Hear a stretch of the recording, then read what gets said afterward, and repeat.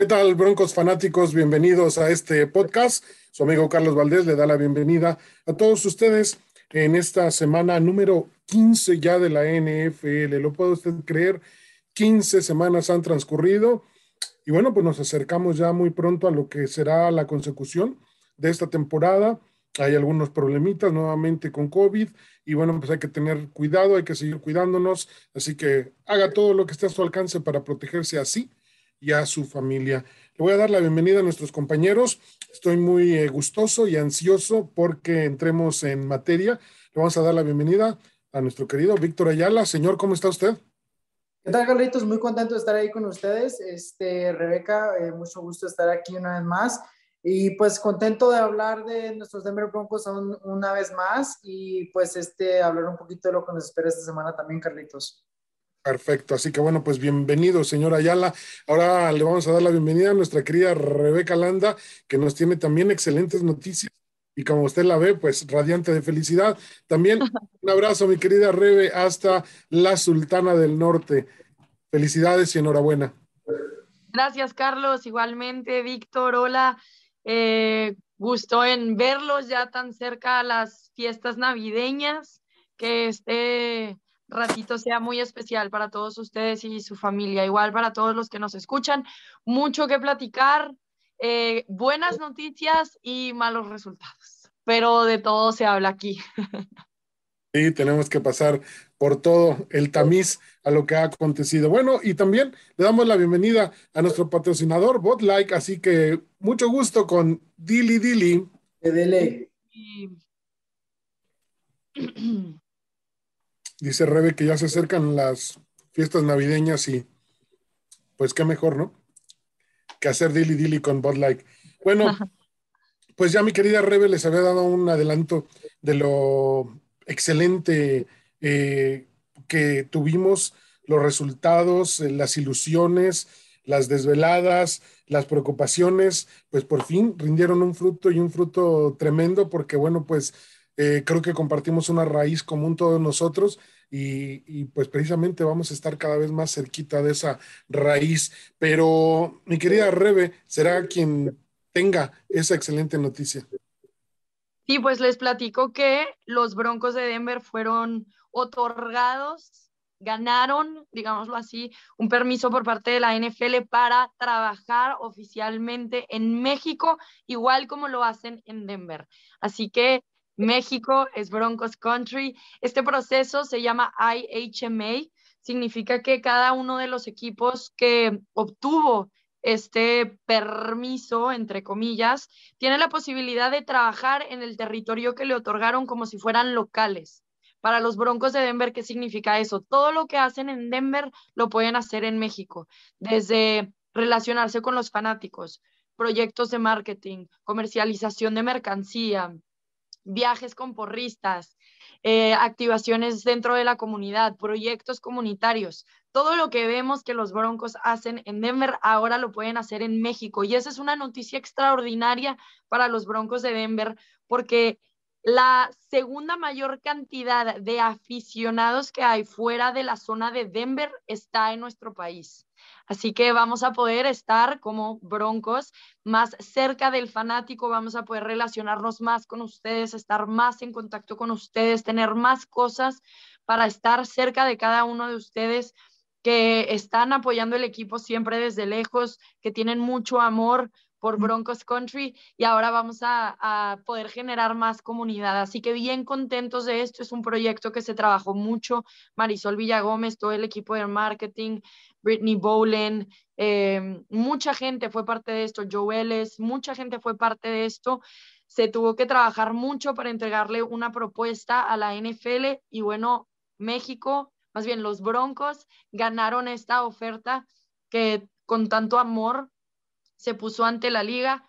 Así que, bueno, a partir de enero del 2021, primero de enero del 2021, los Broncos de Denver pueden empezar a trabajar en nuestro país y ya les iremos anunciando qué significa eso, qué cosas vamos a estar haciendo, qué activaciones, qué trabajo vamos a estar teniendo para que obviamente se vuelvan parte de eso, pero muy, muy contentos, Carlos. Todos nos sentimos de poder implementar esto ahora en el país. Es un proyecto que además lleva tantos años, o sea, 5 o 6 años lleva usted, Carlos, Víctor, trabajando en Broncos Fanáticos, y todo ese trabajo de tantos años atrás se ve reflejado ahora en esta gran oportunidad.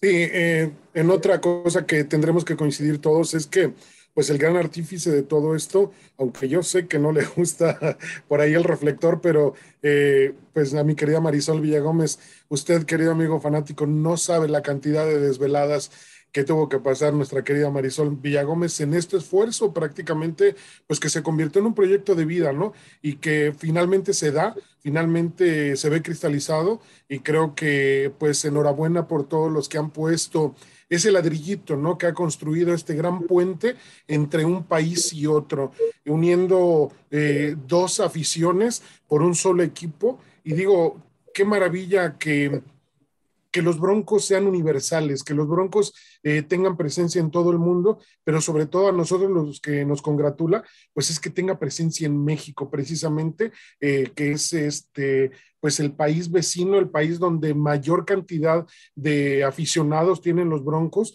Y hay alguna cosa química que la gente de México atrae a los Broncos. No sé si es el caballito, no sé si son las porristas, no sé si es el equipo, si es naranja y azul, pero qué bueno que todo eso sea un conglomerado del atractivo que el público mexicano tiene para con los Broncos. Así que enhorabuena, es un logro enorme, es un paso gigantesco, y creo que bien merecido lo tiene la afición de los Broncos, porque es una afición grandiosa. Así que Y bueno, pues algo que quiero agregar, porque estoy segura que la gente se lo está preguntando, ¿implica esto también que los Broncos pueden jugar en México? Sí, sí podría implicar, obviamente es parte del proyecto traer el equipo. Ahora, hay una cosa ahí con Empower Field at Mile High que no permite que por cierto tiempo vengamos a México como casa, pero sí podemos venir como visitantes. Así que puede ser que Broncos Country esté jugando en el territorio mexicano, no voy a decir exclusivamente la Ciudad de México, pero bueno, sí existe esa posibilidad y es parte también de la ilusión que tiene el equipo. Una cosa que no dije es, por ejemplo, los campamentos de entrenamiento ya se pueden llevar a cabo en México. Ya podría ser que algunas semanas pasen aquí los jugadores entrenando y que ahora nosotros tengamos la oportunidad de ir a verlos entrenar, estar más cerca de ellos como lo está la gente en Denver, ¿no? Pero sé que específicamente a el fanático le interesa si Denver va a venir a jugar aquí, y sí existe como posibilidad, más no es una certeza hasta el momento. Este proyecto, Carlos, tiene la intención de durar mínimo 5 años. Es un proyecto a largo plazo y empieza con esa marca de mínimo 5 años. Obviamente, esto se espera que lleve muchos años más. Los Broncos de Denver tienen presencia en México desde hace más de 20 años, así que esperan poder continuar con esa presencia en México y seguir acercándose a sus fanáticos, que la verdad son unos rifados. Mira, una cosa que no saben, muchos no saben, la mayoría no sabe, es que este proyecto, esta idea de México, nace en realidad con Pat Bowlen, el dueño de los Denver Broncos, hace muchísimos años. Al momento al transcurso de los años y Pat Bowlen dejando lo del equipo y su enfermedad y X, se abandona esta idea de México. En el 2015, 2014-2015, cuando entra Marisol Villagómez, renace esta idea de por qué Pat Bowlen estaba tan interesado en México, y es un proyecto que me encantaría tomarlo. Y durante los últimos 5 o 6 años que Marisol ha estado al cargo de esto, se han dado los viajes a México con los jugadores, las porristas, lo que fue el nacimiento de Broncos Fanáticos, entre amigos, el podcast, ensillado, las llaves del juego, o sea, todo lo que han empezado desde ese tiempo, lo empezó con Marisol, porque al momento que entró dijo, ¿por qué esta idea de Pat Bowlen se abandonó? Si hay tanto potencial en nuestro país de México, donde hay tantos fanáticos y los hemos conocido aquí a muchísimos, sobre los grupos de fans, a todos los que nos siguen, a los que siguen compartiendo nuestros videos. Entonces, no hay ninguna mejor manera de agradecerles también a ustedes, los que nos escuchan, los que nos sintonizan, los que nos comparten los videos, nos dejan comentarios. el apoyo que nos han dado también ha sido parte de ustedes. Entonces, cada quien se lleva un poquito de esta victoria para los Denver Broncos, al saber de que si hay más Denver Broncos en México por los próximos 5 años asegurados, es porque todos ustedes dieron un like, dieron un share, vinieron a Broncos en español aquí en Denver, o hicieron vienen a los juegos, dan su apoyo, y la verdad se les agradece, y se sabe que México es Broncos Country, y la verdad muchísimas gracias por todo ese apoyo, amigos. Sí, lo mencionas muy bien, sobre todo también la gran colaboración que hemos tenido de parte de los, digamos, de quienes son los directores de los clubes de aficionados en México, quienes han hecho una labor, pero inconmensurable. Así que a todos ellos, un abrazo, realmente un agradecimiento. Y como bien menciona mi brother, pues realmente ese granito de arena también se les agradece, y esa medallita también se la pueden ir colgando todos ustedes. Así que bueno, pues enhorabuena, felicidades Broncos, felicidades México, y la emoción no me cabía en el pecho el día de ayer, previo al partido, cuando los paracaidistas que habitualmente en cada partido caen al estadio, venían con una bandera atada que decía México es Broncos Country. La verdad que se enchina la piel, y la verdad que es un momento de tanta pasión que, bueno, pues no se puede describir. Así que, bueno, pues enhorabuena todo el mundo. Y ahora sí vamos a pasar a materia, queridos compañeros. Víctor, te voy a dar la oportunidad, pues, de que saques, de que saques toda la garra ahora que tienes la oportunidad. Pues ni hablar, tenemos que pasar por ese puente muy angosto que se llama el partido contra Cincinnati del día de ayer. Brother, ¿cómo lo viste? Pésimo. No, mira, Carlito, Rebeca, un triunfo que se mencionó toda la semana, lo mencionó más conocido Justin Simmons, que era un juego que se tenía que ganar, en un juego que tenía que ganarse para los Denver Broncos acudir al lugar, y no se dio eso. Fue un marcador final de 15-10. La verdad, el ver el marcador final, a los que no vieron el juego dirían, fue un juego aburrido, 25 puntos totales. No, eso no tuvo nada que ver. El juego estuvo un poco entretenido, más de lo que muestra el marcador final. Vimos muchísimo, vimos la caída de Teddy Bridgewater en una jugada donde en realidad no tuvo mucho contacto físico, pero al momento de caer se lesiona, se queda inmóvil por, no sé, 5 o 10 minutos, a donde lo tuvieron que llevárselo en carrito de esos de médicos. Entra Drew Lock, y luego la verdad llega Drew Lock, nos avienta un touchdown, y de repente nos da un poco de vida a todo el estadio, y se va todo por la ventana después de eso. Entonces, mira, les comparto, amigos, a Joe Burrow, que ahorita creo que es considerado el número 1 Pro Football Focus. Quedó con 15 pases completos, 157 yardas, un touchdown y 3 sacks por 21 yardas. Joe Mixon, que es considerado uno de los mejores jugadores, mejor corredores de la NFL, quedó con 17 acarreos, 58 yardas. La larga fue de 12, nada más.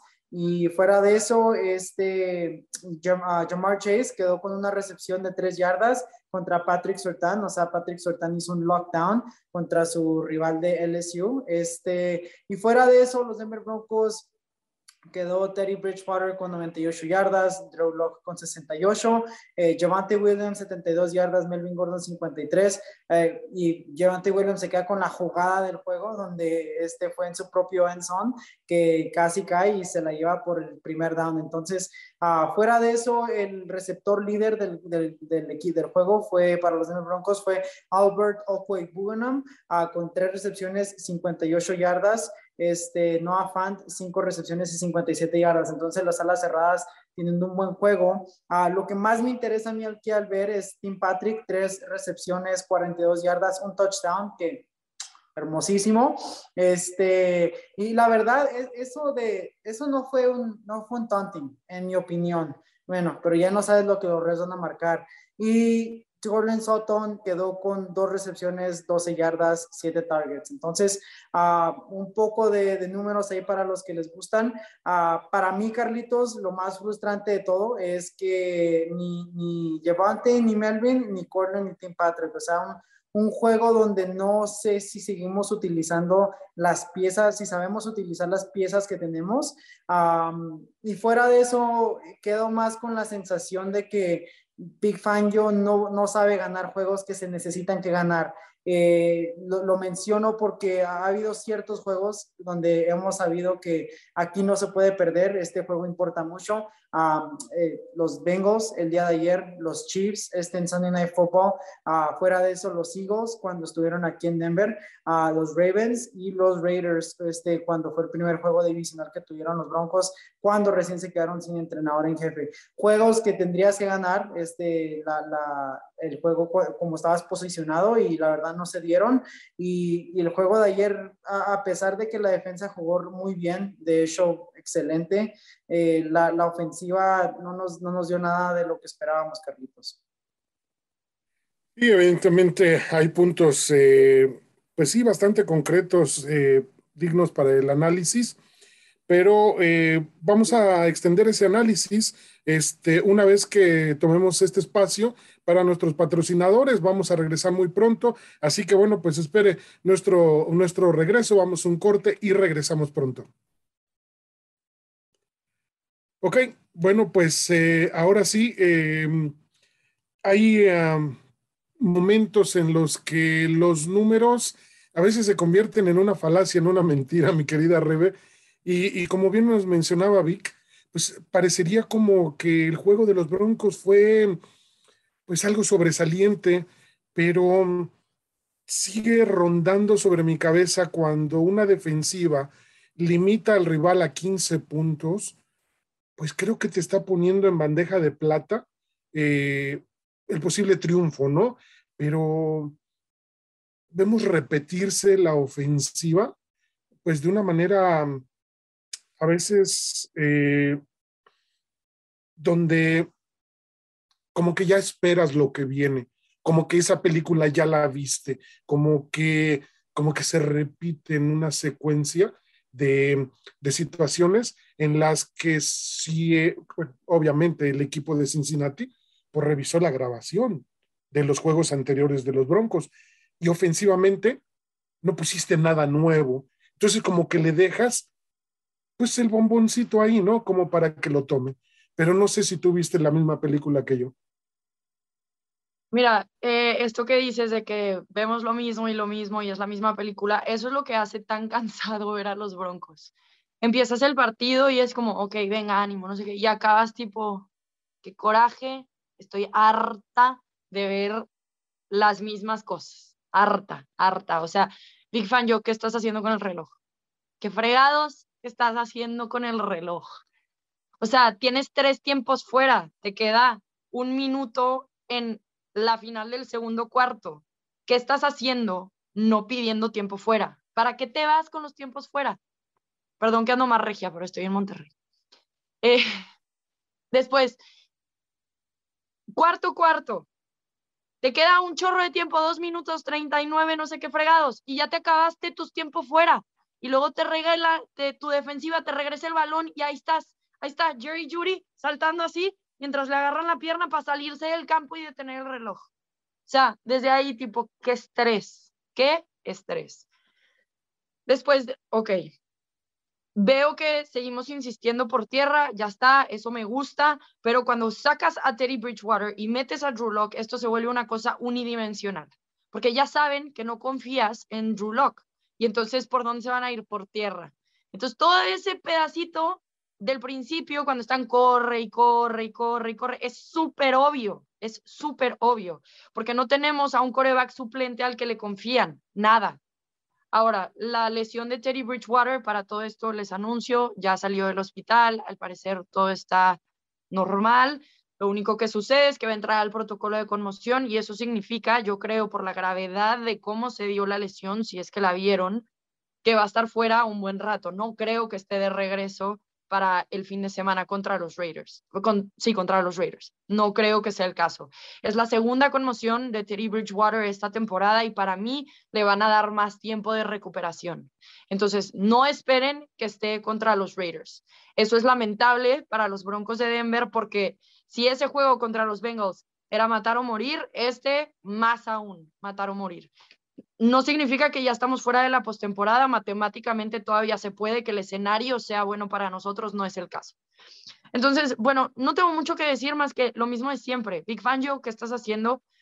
Las estadísticas de Courtland Sutton las dio Víctor, 2 para 7, 2 recepciones de 7, y muchas de esas te buscaron en terceras oportunidades. O sea, puedo pensar fácil en 2 veces que estaba en manos de Courtland Sutton mantener vivo esa serie ofensiva y se le rebotaban los balones del pecho. No estoy diciendo que Teddy Bridgewater fue el jugador más preciso y lanzó los mejores pases del mundo, pero esto se está cayendo a pedazos. Y para mí todo empezaba también desde la línea ofensiva. Perdón, pero esta línea ofensiva, ¿qué es esto? Hubo una tercera oportunidad que dije, Teddy Bridgewater, ¿por qué tomó esa decisión de 3rd y 11 y lanzarle tipo a Javonte Williams aquí en el escape? Y dije, a ver, regrésale y ve qué pasó en la línea ofensiva. Claro, porque luego por el primer hueco, el hueco A, va entrando un defensivo, no le dio tiempo de nada más que ahí está mi válvula de escape. Entonces, esa línea ofensiva no le permitió hacer nada a Teddy Bridgewater. Se la vivió en apuros. Y es algo de lo que hemos estado hablando toda la temporada. De repente les va muy bien, de repente no les va bien, de repente están corriendo por su vida. Y yo lo vi en muchos momentos así, incómodo. Entonces, bueno, ofensivamente este equipo me sigue costando mucho trabajo digerir, ver lo que están haciendo. Vic Fangio, Pat Shurmur de repente sacó una jugada que para mí fue excepcional para donde la estaba sacando. Y dije, brother, jugadas así cuando estás en zona de gol. ¿Por qué no tienes nada de eso todavía? Y luego sobre el touchdown de Tim Patrick, ok, a Víctor se le hizo hermoso, lanzó un beso al universo. Para mí fue un pase corto de Drew Lock, para el cual Tim Patrick se tuvo que regresar, que rescató y entonces entró a la zona de touchdown. Pero para mí, nada de ayer fue bonito para los Broncos de Denver. Nada, en absoluto, más que la defensa. Pero entrando en el tercer cuarto en un equipo que te está corriendo, pases largos, tienen a Ja'Marr Chase en la esquina, que por cierto, Patrick Surtain, eres un jefe, ni una sola recepción ante Ja'Marr Chase. Y eso para mí es lo único bonito, pero entras al tercer cuarto y esta defensiva ya está cansada. Entonces, claro que te van a hacer una jugada grande donde en 2 te avanzan 56 yardas y te meten un touchdown. No le ayuda nada esta ofensiva a la defensa. Me desespera muchísimo. Y Vic Fangio, la estadística que daba Víctor es un partido de 22 ha ganado cuando va perdiendo a la mitad. No sabe sacar partidos después del tercer cuarto. Este equipo de los Broncos no ha ganado un partido a un equipo que tiene más de 7 victorias desde el 2019. Entonces, este señor bajo presión no saca los partidos y cuando va perdiendo no saca los partidos. Entonces, bueno, el chiste es que sigue viva la temporada de los Broncos. Para mí da igual la matemática. Con este equipo no importa si llegas a la postemporada, no vas a sacar nada con un equipo como el que estás presentando. Jerry Jeudy tuvo una recepción. O sea, intentaron una recepción con Jerry Jeudy, más bien. Al final del juego, pero no, nada. O sea, nada. Y es en la que salió cojeando así sí, para rescatarse a él mismo y parar el tiempo. Entonces, bueno, para mí este equipo está muy bien defensivamente, sigue siendo uno de los mejores de la liga, sin duda alguna, que su equipo se canse, porque además el otro equipo también está jugando, si todas son 3 and out, 3 and out, 3 and out, y siempre también qué desesperación esto, porque cuando estoy diciendo, hey, Drew Lock no va tan mal, ahí va, de repente hace una sonzada que dices, brother, ayúdate, o sea, ¿qué fue eso? ¿Cómo un liniero te arrebata el balón de las manos? Y también, ahí es donde digo, porque yo vi esa jugada varias veces y según yo, por cómo Tim Patrick sale, ni siquiera sale a máxima, por cómo Tim Patrick sale, esa es una jugada diseñada para que Drew Lock corra. Pat Shurmur, ¿qué estás haciendo? O sea, tienes a doble amenaza terrestre. ¿Por qué estás haciendo correr a Drew Lock, que además sabes que es propenso a hacer errores de ese tipo? Entonces, bueno, pueden ver mi estrés. No disfruté este partido. Me cuesta mucho trabajo ver a esta ofensiva. Me cuesta mucho trabajo ver cómo la defensa está entregando todo en el campo y la ofensiva no los ayuda. No los ayuda. Que metas 10 puntos en un partido es mediocre. Mediocre. Luego, fíjate que mencionas lo de la anotación vía touchdown de Drew Lock, y yo tengo el mismo pálpito. Ese pase fue corto, ese pase fue defectuoso, y el que lo rescata es Tim Patrick. Acierto para Tim Patrick. Pero ¿qué pasa después cuando tú mencionas que la ofensiva no le ayuda a la defensiva? Comete una penalidad, le regala 15 yardas, y en la siguiente posesión Cincinnati te hace un touchdown. ¿Por qué? Porque le regalaste 15 yardas de castigo y pues se las diste casi ya a medio campo. Entonces, o sea, sigue siendo el responsable, el entrenador en jefe de la disciplina en el equipo. Entonces, o sea, creo que mientras no haya esa disciplina, difícilmente este equipo va a convertirse en una amenaza seria para el rival.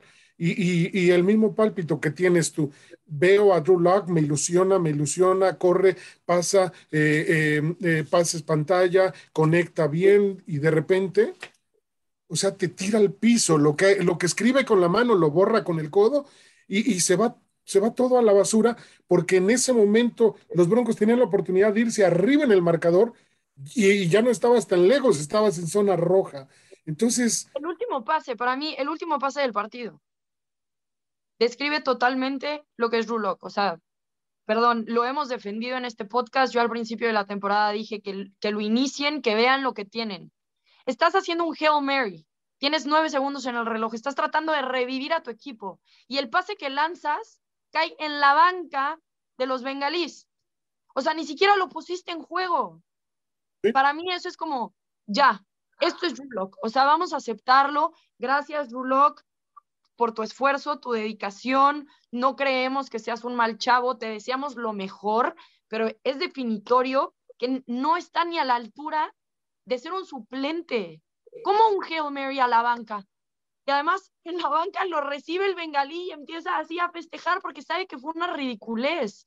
No lo pusiste ni en juego el balón.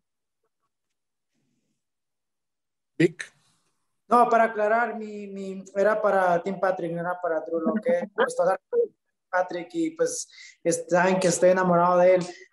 Rebeca, 0 recepciones para Jerry Jeudy.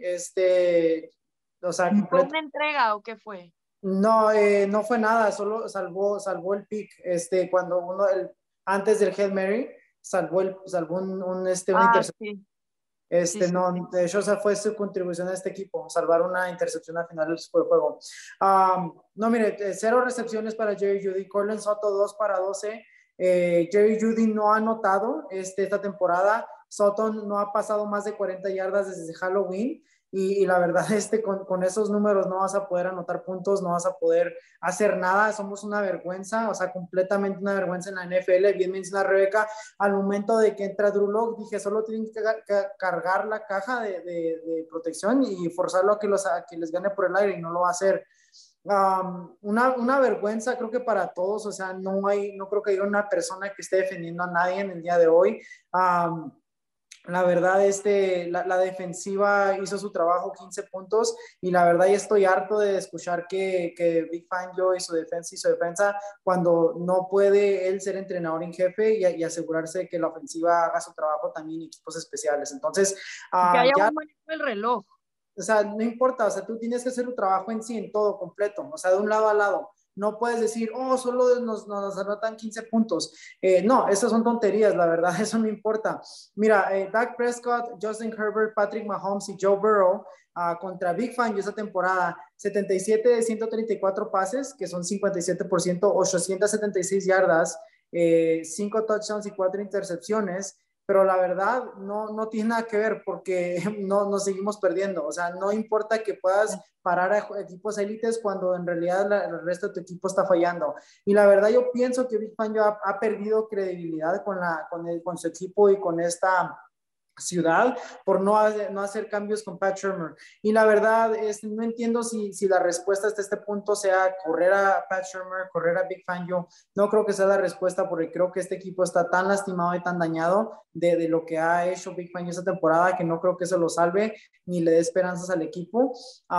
Me gustaría ver a Pat Shurmur salir, o sea, tal vez saber que tal vez para el último juego de la temporada ya no lo tengamos, pero ya la verdad no tengo esperanzas de postemporada. Bien decías tú, Rebeca, aunque llegáramos de pura chiripada, las matemáticas hicieran su cosa, la verdad no lo veo, no pienso que sería una buena idea.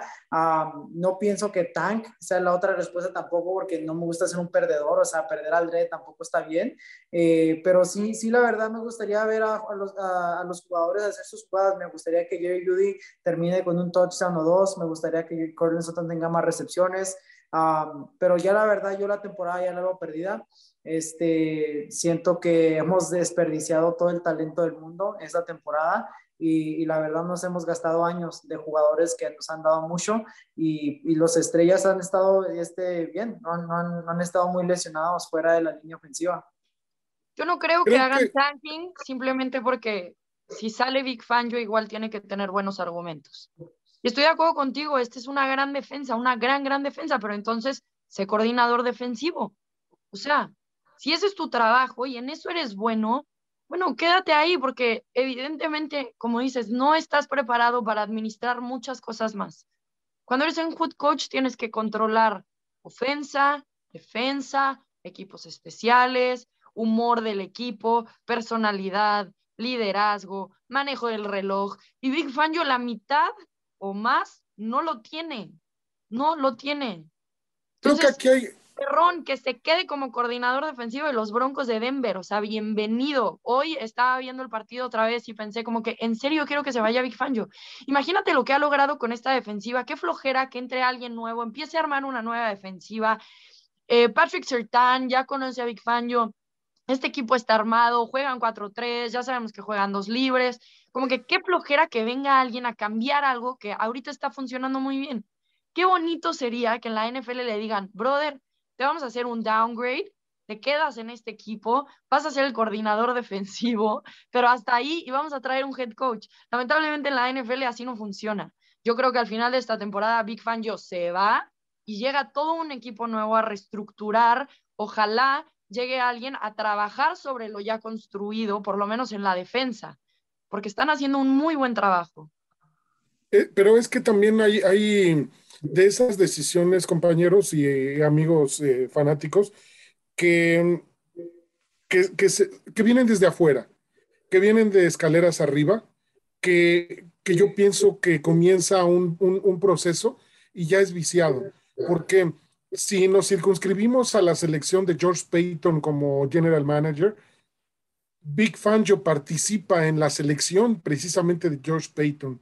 Entonces, creo que no es lo más conveniente. Ahora, si este equipo en realidad quiere tener un head coach que lo lleve a postemporada, en este momento no es el momento más adecuado para poder hacerlo. Primero, porque el que venga no sabe si va a tener trabajo únicamente 3 meses, porque sabemos por ahí que de febrero va a haber una decisión respecto a lo que vaya a ser el futuro de este equipo en la cuestión de si hay cambio de dueño, si hay venta, o sea, todo esto sigue en el aire y creo que esa es la razón que tiene a Big Fangio ahorita todavía en el timón, porque ¿a quién traes? Pero lo que sí cabría dentro de esto es el cambio de Pat Shurmur, porque bueno, pues esto se está cayendo de maduro. Mencionaban a los equipos especiales. Dios mío, los equipos especiales ayer fueron no equipos especiales, fueron equipos con un desastre en el locker room. O sea, hasta quien en otras ocasiones había sido bastante certero, Brandon McManus, ayer falló miserablemente. Oye, cuando Carlitos, qué vergüenza, o sea, qué vergüenza, Carlitos, que Brandon McManus falle un gol de 51 yardas y a los 30 segundos marchen los Bengals y anota uno de 58 con un novato. Qué vergüenza que en tu casa vengan y te avergüencen así. Y lo que más me molesta de esto es que esta semana Brandon McManus estuvo diciendo, yo puedo hacer uno de 68, yo estoy listo para hacer uno de 60. Güey, haz el de 51, o sea, haz el fácil, es el que te queda fácil primero antes de pensar en cosas más grandes. Y no empecemos con equipos especiales, porque aunque no han dejado un retorno muy grande, no han hecho nada para regresar ellos mismos. La posición de campo no está fatal, está muy mal, me cae que lo que ha sido... yo la verdad, yo este equipo con tres coordinadores, Big Fangio, defensivo, Pat Shurmur, ofensivo, y Tom McMahon de equipos especiales. Y dos de ellos no te están fallando, porque estás muy ocupado en tu defensiva y confías en ellos. Entonces, pienso, Carlitos, que si quieres mantener a esta ciudad en el estadio, porque hubo 9,000 no-shows ayer, otra vez, 9,000, ya es la segunda o tercera semana de juego seguido que nos tocan no-shows 9,000. Tienes que correr a Big Fangio, o sea, no importa nada, córrelo. Y George Paton se puede dar el lujo de tomar esa decisión porque George Paton no lo contrató. George Paton, si lo único que tiene George Paton en su nombre es que tuvo una draft genial, que la primera draft como gerente en jefe tuvo un draft genial. Jugadores que van a ser estrellas, jugadores que vamos a tener aquí por muchos años. Entonces yo pienso que se puede dar el lujo de decir, bueno, no lo contraté yo, le damos cuello, no nos ha servido, esta es la razón por qué. Mira, aquí tenemos Chiefs, aquí tenemos Raiders, aquí tenemos Bengals, aquí tenemos Eagles. O sea, las decisiones, él tiene muchísimas formas de decirte, no las has armado en los juegos que han importado.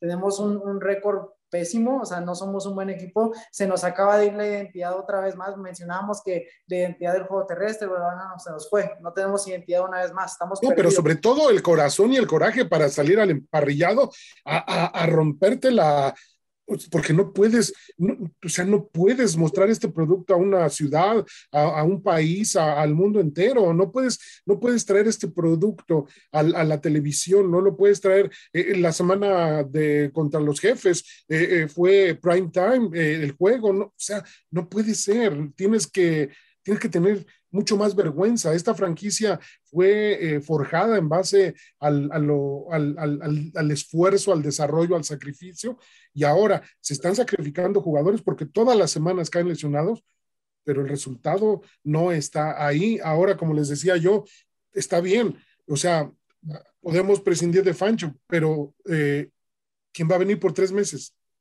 No, o sea, pero no es para que lo hagan ahorita, eso, sí, ok, se acaba la temporada. Yo definitivamente sí, se acaba la temporada.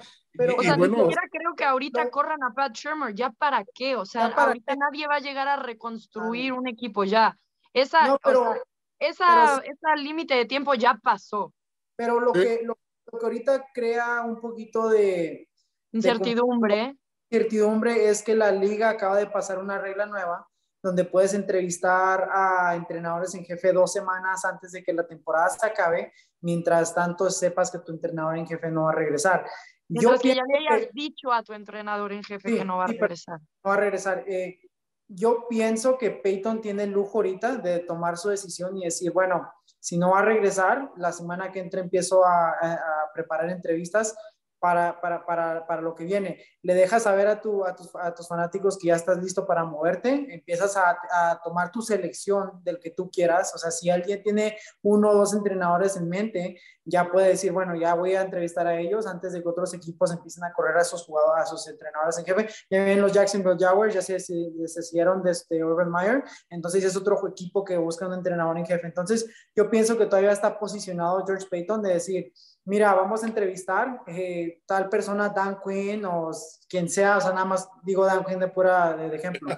Mira, tenemos esta defensa, tenemos este talento, nos falta un right tackle, bueno, que aunque Bobby Massey ha jugado muy bien, nos falta un right tackle, nos falta un mariscal y nos faltas tú. Entonces, pero tenemos todas las demás piezas y jóvenes. Entonces, te estoy dando todo esto y aparte de eso, tengo 5 selecciones en los top 100. ¿Y qué más quieres? Tope salarial, muchísimo. 48 millones. O sea, tenemos por todo menos lo más importante, un head coach y un mariscal. Entonces, pero yo pienso que se puede dar el lujo de decir, Ya hay que mover de Vic Fangio, habla con John Elway, claro que lo tiene que aprobar y se puede dar el lujo de ahorita ir por su pick, el que él guste. Ahorita puede empezar a prepararlos para entrevistarlos la semana que entra. Me parece, sí, después de la semana que entra, Rebeca. Es 2 semanas 28. antes. Es 2 semanas 28. antes, sí, sí. Que lo único que yo diría a esto es difícil para un entrenador en jefe querer venir a una franquicia donde hay tanta incertidumbre como lo mencionó Carlos.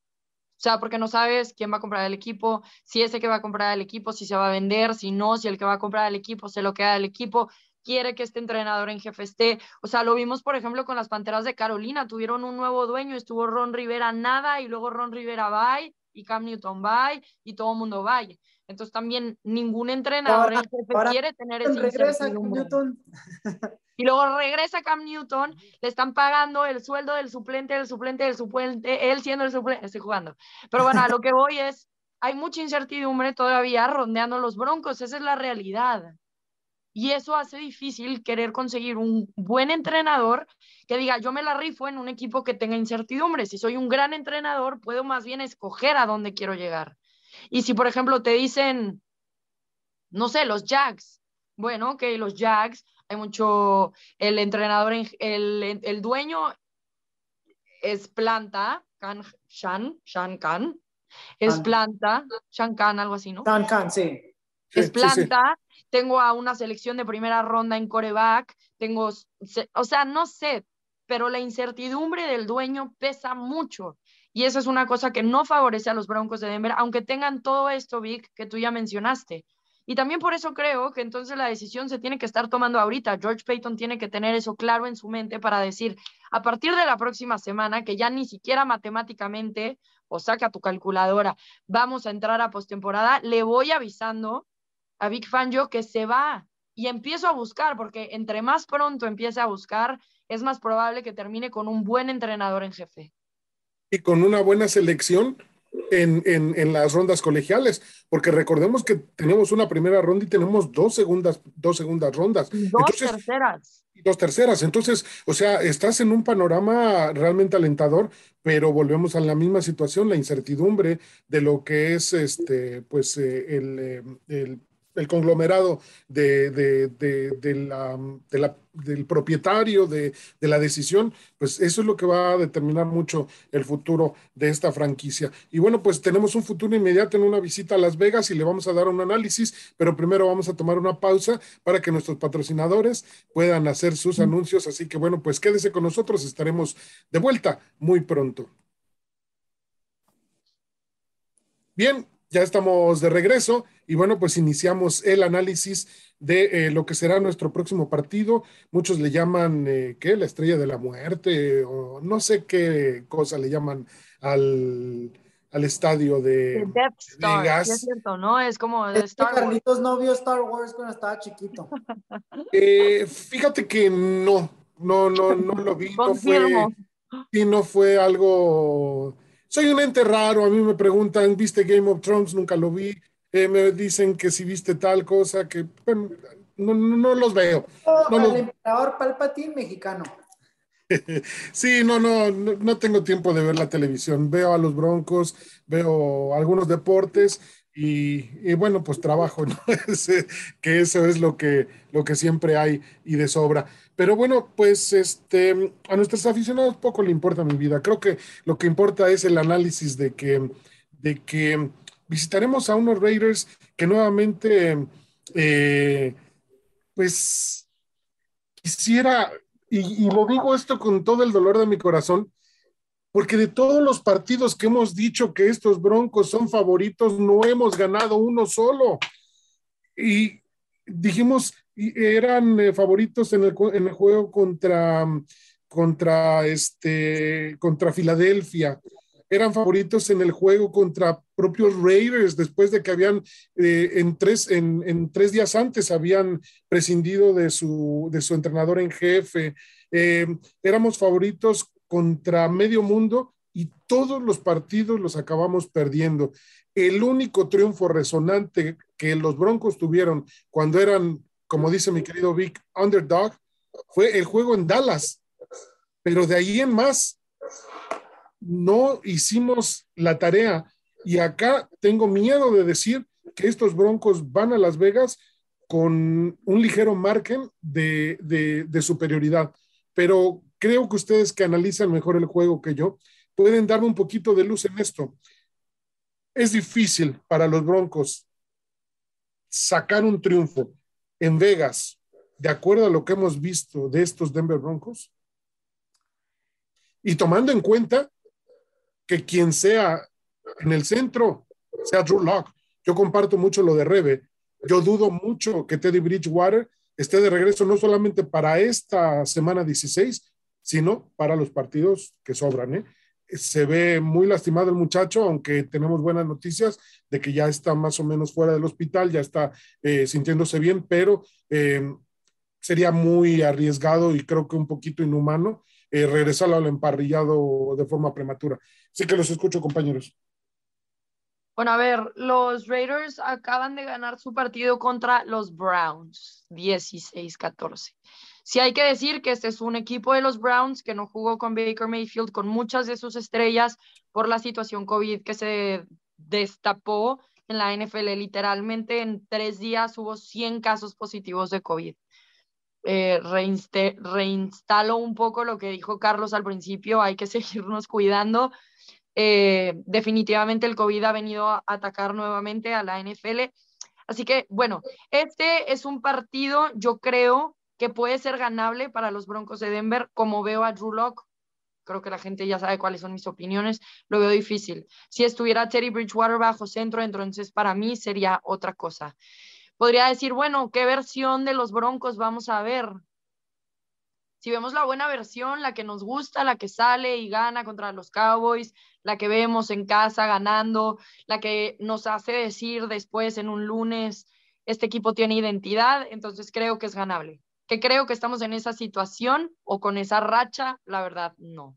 Entonces, bueno, los Raiders no quiero decir que son un fuerte rival porque en realidad no creo que lo sean. Su temporada ha ido a la baja. La última vez que nos enfrentamos fue una semana después de que John Gruden salió del equipo, ya sabemos por la situación, lo hablamos en ese momento, era un equipo que salía inspirado. Esa inspiración ha estado bajando, bajando y bajando, pero hasta el momento ellos van ganando el desempate en la conferencia. Entonces, este partido va a ser muy importante para los Broncos de Denver, también otros resultados que se den alrededor de la liga, pero bueno, si queremos siquiera mantenernos en la conversación de la postemporada, el próximo partido es ganar o morir, ya lo había dicho antes, y sí creo que existen posibilidades, como siempre, la versión que salga es la que va a determinar eso. Te escucho, Vic. Sí, Rebeca, acabas de decir es ganar o morir, y yo pienso que Vic Fangio no tiene la posición de tomar esos juegos, entonces yo pienso que no ganamos. Pienso que todos los juegos pueden ser ganados, pienso que todos se pueden ganar. Como vi los Broncos este juego en vivo, y la verdad hubo muchas jugadas que yo ya sabía que venía, o sea, el pase largo del touchdown de los Bengales. Yo lo vi, yo le dije a Marisol, le dije, here comes the long pass, pase largo, touchdown. Entonces, yo no sé, yo no siento la confianza de decir que los Broncos pueden ganar. Claro que en la NFL se puede, pero la verdad, como los he visto, están pésimos. Los Raiders están pésimos también, están empatados, como decía Rebeca, 7-7 los dos. Después de que ganaron contra los Broncos, fueron contra los Eagles, 33-22, le ganaron un equipo que nosotros no pudimos ganar. De hecho, yo fui a ese partido. Y luego perdieron contra los Giants 16-23. Perdieron contra los Chiefs, o sea, de a tiro gacho, 41-14. Perdieron contra los Bengals 32-13. Ganaron contra los Cowboys de quién sabe de dónde sacaron, 36-33. Perdieron contra Washington 17-15. Perdieron una vez más contra los Chiefs 48-9. Y la verdad, el triunfo que acabamos de ver el día de hoy contra los Browns, para mí son dos equipos que los Browns con muchos problemas de COVID, los Raiders, la verdad, pues como que ya en su último aire, pero pelearon hasta el último minuto, ganaron por un gol de campo de 48 yardas, me parece. Entonces, yo la verdad, regresan a casa ellos, los Broncos andan así como que medio perdidos. Drew Lock, la verdad, yo pienso que ya va a quedar completamente, ya se nos fue, o sea, él ya perdió la cabeza. Como bien mencionamos, los errores que cometió ayer fueron errores graves, fueron errores tontos, fueron errores que como que te quedas pensando, es lo peor que hemos visto de ti, Drew, ya has hecho tonterías, y es lo peor que hemos visto de ti. O sea, yo pienso que ya, aunque le arreglen un poco a él, yo pienso que yendo a Las Vegas, no van a poder salir de ahí con un triunfo, y la verdad, yo pienso que ya hasta este momento, yo pienso que es difícil ver que vamos a ganar los últimos 3 juegos contra los equipos divisionales. Los Raiders van a seguir peleando, tienen un buen mariscal de perdida, y la verdad no creo que vayamos a Las Vegas a ganar a la Death Star, Carlitos. Fíjate que a mí hay una cosa que me ha sorprendido bastante, porque yo a lo largo pues, de mi vida viendo NFL, yo muy pocas veces he visto mariscales de campo suplentes entrar al partido tan mal preparados. Y yo digo, en esta temporada se ha utilizado en 3 partidos ya a Drew Lock. ¿Por qué el equipo de coacheo no prepara mejor a este muchacho? Si lo va a estar usando tan seguido, ¿por qué no lo pone a estudiar el libro de jugadas? ¿Por qué no lo pone a practicar? Me llamó mucho la atención lo que decía Rebe, no le tienen confianza. Pero digo, cuando tienes a un jugador que es el mariscal de campo suplente, independientemente de la confianza o no, tienes que meterlo al juego. ¿Por qué? Porque también te estás jugando la cabeza tú como coach, tú como entrenador en jefe, tú como general manager. O sea, todo el mundo aquí se está jugando la cabeza con Drew Lock. Entonces, me llama mucho la atención por qué el muchacho no está tan preparado para cuando se le requiere. Me llama mucho la atención, pero Ahora, bueno, eso para mí es responsabilidad del jugador. Sí, O sea, sí. este es tu trabajo. No estás en la secundaria que la maestra te tiene que pedir la tarea. Si pero tú quieres habríamos que ver. entrar y ganarte tu lugar, tu dinero, tu salario, tu futuro en la NFL, tienes que trabajar. Y a mí no me da la Yo impresión estoy, de que Drew Lock haga eso, que se quede horas a estudiar extra, que deja tú cómo le va en el entrenamiento, porque tal vez lo ponen con el segundo equipo y no con el primero. Pero por algo hay suplentes que acaban siendo titulares. Por algo, el jugador más valioso de la historia de la NFL o el mejor jugador era un suplente de 6ª ronda que terminó ganando 7 Super Bowls. que Y acaba de entró, perder un partido. sí, que te 0 puntos. hace quedar mal Y ahorita una Tom Brady, tableta pero quebrada. la verdad, ese jugador estaba Sí, listo cuando lo llamaron.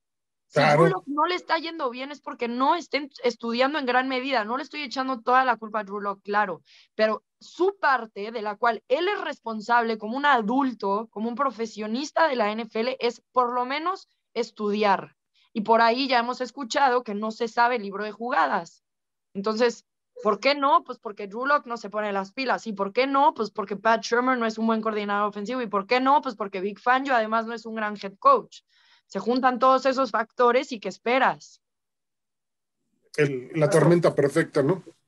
Mira, yo no espero un juego muy con un alto puntaje. De hecho, si pueden tomar el under, tómenlo. Si está a 32, tómenlo. ¿No? La verdad, yo espero ver un marcador final donde los Raiders anoten un touchdown máximo 2, un puntaje de 16 o 17 de los Raiders y los Broncos con 9, sin mucho. Un touchdown, 9 o 10, un touchdown y un gol de campo. Es todo lo que veo para este fin de semana. Oye, brother, y que nos cae en la boca y anoten 30 puntos la semana que viene. Por favor, por favor, por favor, cállenme. O Por sea, favor, cállenle la los boca a pido, Víctor. cállenme. La verdad, los pido, pero no lo van a hacer. Entonces, la verdad, Carlitos, me gustaría ver eso, pero la defensa de los Broncos está jugando demasiado bien. Creo que van a limitar a la ofensiva de los Raiders, pero pienso que esa defensiva va a durar mucho en el tiempo en el campo, porque la ofensiva no va a saber mover el balón. Max Crosby va a aniquilar a Drew Lock, porque Drew Lock no sabe moverse en la bolsa de protección, y Max Crosby nada más le tienes que dar 3 o 4 segundos para darte unos toques durante el juego. Entonces, la verdad, no, en papel no hay forma de que los Raiders deberían de ganar, porque no tienen el talento, están llenos de lesiones, y no tienen el talento, y pues gente jugadores con muchísimos problemas, o sea, completamente el roster está destruido, no han tenido un buen draft, pero la verdad no hay nada que me dé esperanza de que los Broncos puedan ganar este juego. Me quiebra el corazón, pero tengo que ser un poco realista con mí mismo y pues con ustedes, porque me preguntaron. Bueno, pues ojalá que podamos decir y salir con una cinta en la boca en el próximo podcast. Y bueno, pero creo que nuestros amigos pueden tener también conceptos interesantes para escuchar y creo que sería prudente, mi querido Vic, que pues nos recomendaras cómo nos pueden escuchar, dónde nos pueden escuchar, a qué horas nos pueden escuchar y bueno, que puedan también mandar sus mensajes, ¿no? Carlitos, nos pueden escuchar a las horas que ellos quieran. Ellos tienen los audios. No, yo nada más te pregunto, no te enojes, o sea, yo no... No, Carlitos, tenemos primeramente el canal de YouTube Broncos Fanáticos / Broncos en Español. Ahorita lo pueden encontrar bajo Broncos Fanáticos, donde ponemos lo que viene siendo entre amigos, ponemos ensillado, que ya están creciendo los views. Muchísimas gracias por el apoyo, amigos. También estamos en Facebook, en Broncos Fanáticos, igual que en YouTube. Es donde tenemos ensillado también, tenemos los días del juego, tenemos entre amigos el podcast, y también nos pueden encontrar en Apple Podcast y Spotify, que por ahí me mandan mensajes y cuando lo subimos, normalmente lo subimos el día después de que subamos el video en Facebook y en YouTube. Y luego en mlbroncos.com/audio es el lugar final. Pero la verdad, de la forma que nos escuchen, de la forma que nos sintonicen a nosotros, déjenos en los comentarios, déjenos saber qué los frustra a ustedes. O sea, ayer dejé un tweet, dejen sus comentarios tóxicos, y sí, la verdad sí me dejaron muchos y los leí todos, pero la verdad me gusta saber el punto de ustedes, me gusta saber qué es lo que ustedes ven, qué es lo que les frustra de este equipo, o sea, me gusta saber, o sea, me encanta ponerme en su punto de vista. Entonces, la verdad me encantan sus tweets, me encantan sus comentarios, y la verdad sí soy un tóxico porque me gusta la mala vida. Déjenme Me pasaste tu toxicidad esta semana, yo no había sentido esos corajes en mucho tiempo. Bueno, pues vamos a liberarnos de toda toxicidad y bueno, pues vamos a despedirnos. A mí me gustaría pues que reflexionáramos respecto al momento coyuntural de la humanidad que estamos viviendo. Se acerca una Navidad y yo creo que en parte nuestra responsabilidad tendrá que llevarnos a que ya no haya más sillas vacías, a que entre todos podamos salir de esto y podamos seguir celebrando muchas Navidades. Este equipo les manda un abrazo navideño, y deseando que todo el mundo esté de salud bien. Nos faltan muchos, pero bueno, esta Navidad será distinta y tendremos que planificar las Navidades futuras. Así que cuídense, cuiden de sus familias y les mandamos un abrazo. Gracias a nuestro patrocinador, Dilly Dilly con Bud Light. ¡Go Broncos! ¡Go Broncos! ¡Go Broncos!